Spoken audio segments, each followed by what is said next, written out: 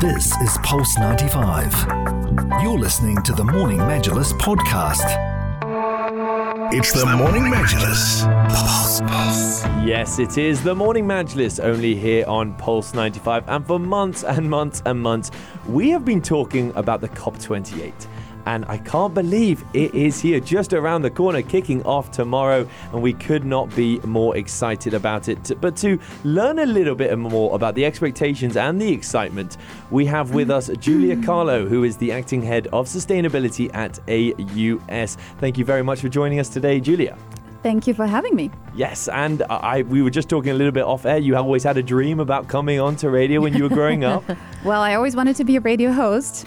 This is probably the closest I'll be to that dream. I'm glad we can cater to that dream. But let's talk Cop28. It is just around the corner, kicking off tomorrow. What expectations are there already for the Cop28? A lot of expectations, right?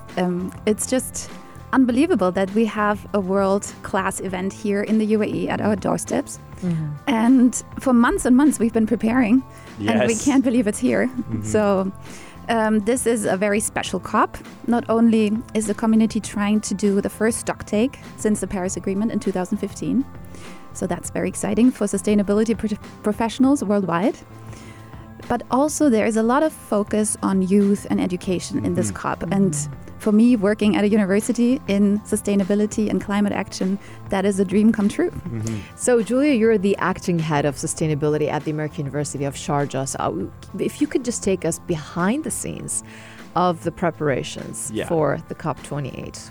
What does it look like? Yes, so when we first found out that COP is going to be hosted in the UAE, we were very excited, and we knew we had a lot of work to do because, including myself, I had never attended a COP.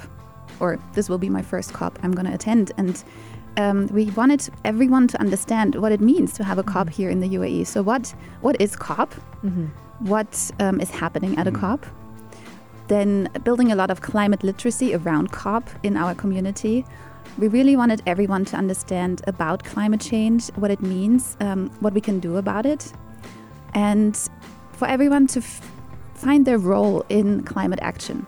I think you put it perfectly there when you said we really want everyone to understand climate change. And I think that's what the UAE has been trying to do, at least for this year and definitely for many more years, in terms of getting the students involved. Of course, we've been talking a lot on the show about Cop28 ongoing, and we know that students will be attending COP28.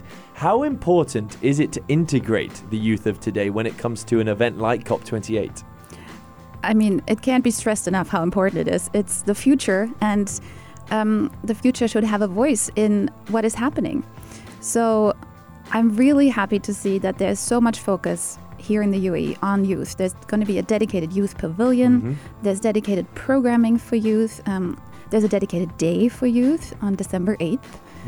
And there's going to be a lot of events and activities and capacity building workshops happening at COP. And COP is free to attend, so anyone who has not been involved so far still has an opportunity to be so. And networking possibilities. Of course, yes. The personalities that are going is a headline in itself, but being able for these students to go and to learn off these experts who have been in the industry for many decades, to learn off them and potentially have a future career working with them and having that on their CV, I think is just so important.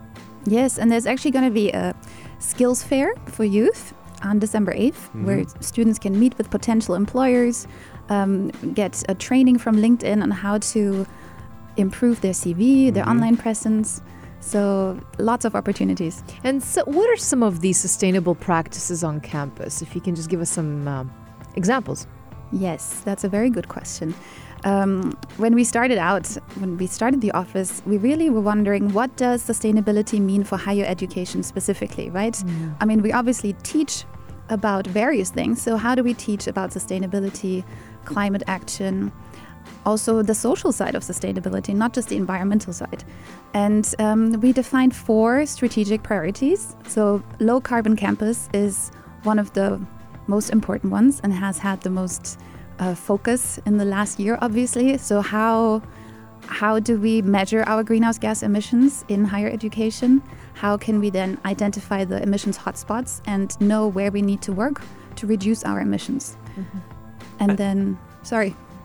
Yes. And I love the way you're summarizing it, because we've seen it across the UAE, especially being the year of sustainability, a lot of top-down approaches when it comes to all the initiatives in place. But when we have a campus that is being sustainable and encouraging students to be sustainable, it's a bottom-up approach. And how important is it as an individual of the UAE, whether you're a student or just a resident, to be sustainable? Well, it's not a question for me. Yeah.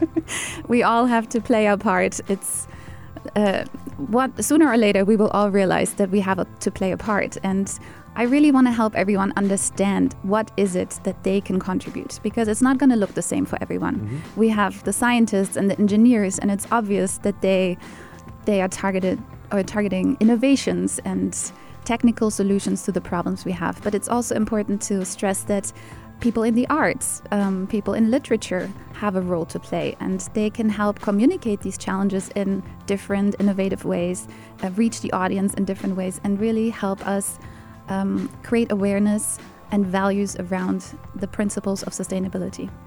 And let's talk a little bit more about the Cop28. Of course, yes, kicking off tomorrow and running all the way up until 12th of December.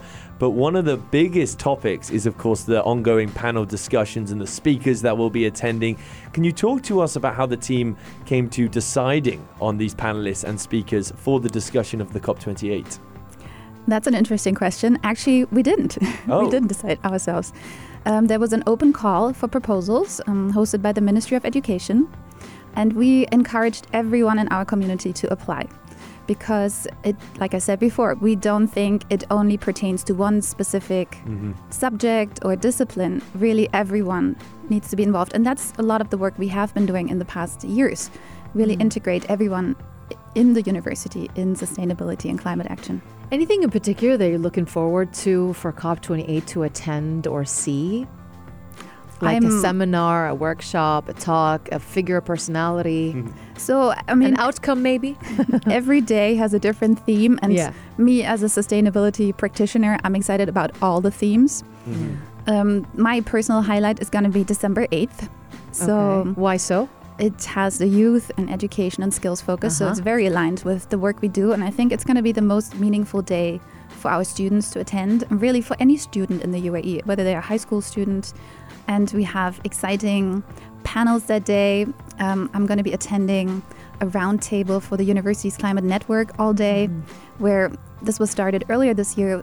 All UAE universities and colleges are working together on climate action and sustainability. And there's been a lot of excitement leading up to COP28. And now at COP28, we're going to talk about how we're going to carry this network further and what are we going to achieve in the next years. And I want to touch on that as well, the outcome of it all, the future, because yes, we're in the year of sustainability, and yes, Sharjah has been so involved when it comes to being sustainable across the UAE. But when we move into 2024, are the practices going to stop, or are we going to continue this sustainability goal and really try to be climate friendly for the many years, many decades to come? I mean, that's always a concern with a huge event like COP. How can we create lasting impact and not just the excitement of this event happening right now? Yeah. I'm very positive. Because of COP, I've met a lot of like-minded professionals in the UAE, and we're working together closely. And I really think we have a network that can sustain and that can last, and we can keep up the good work. And it is a completely free event. Absolutely. So I think even if it's not involved in your sector, even if you're not a student, I would obviously incredibly recommend to attend. It's so important for an individual to learn what kind of goes on behind the scenes, I think. I think when it comes to the world of sustainability, we don't really know that much. And then when you attend an event, you see how diverse that word is, sustainability, and how many different components it has. Yes, and I just want to stress the UAE has done such an amazing job making this COP very accessible and diverse and attainable for everyone, also for the general public. So this is actually it's very unusual for the blue zone, where all the official negotiations are happening, to be so connected to the green zone that is accessible to the general public.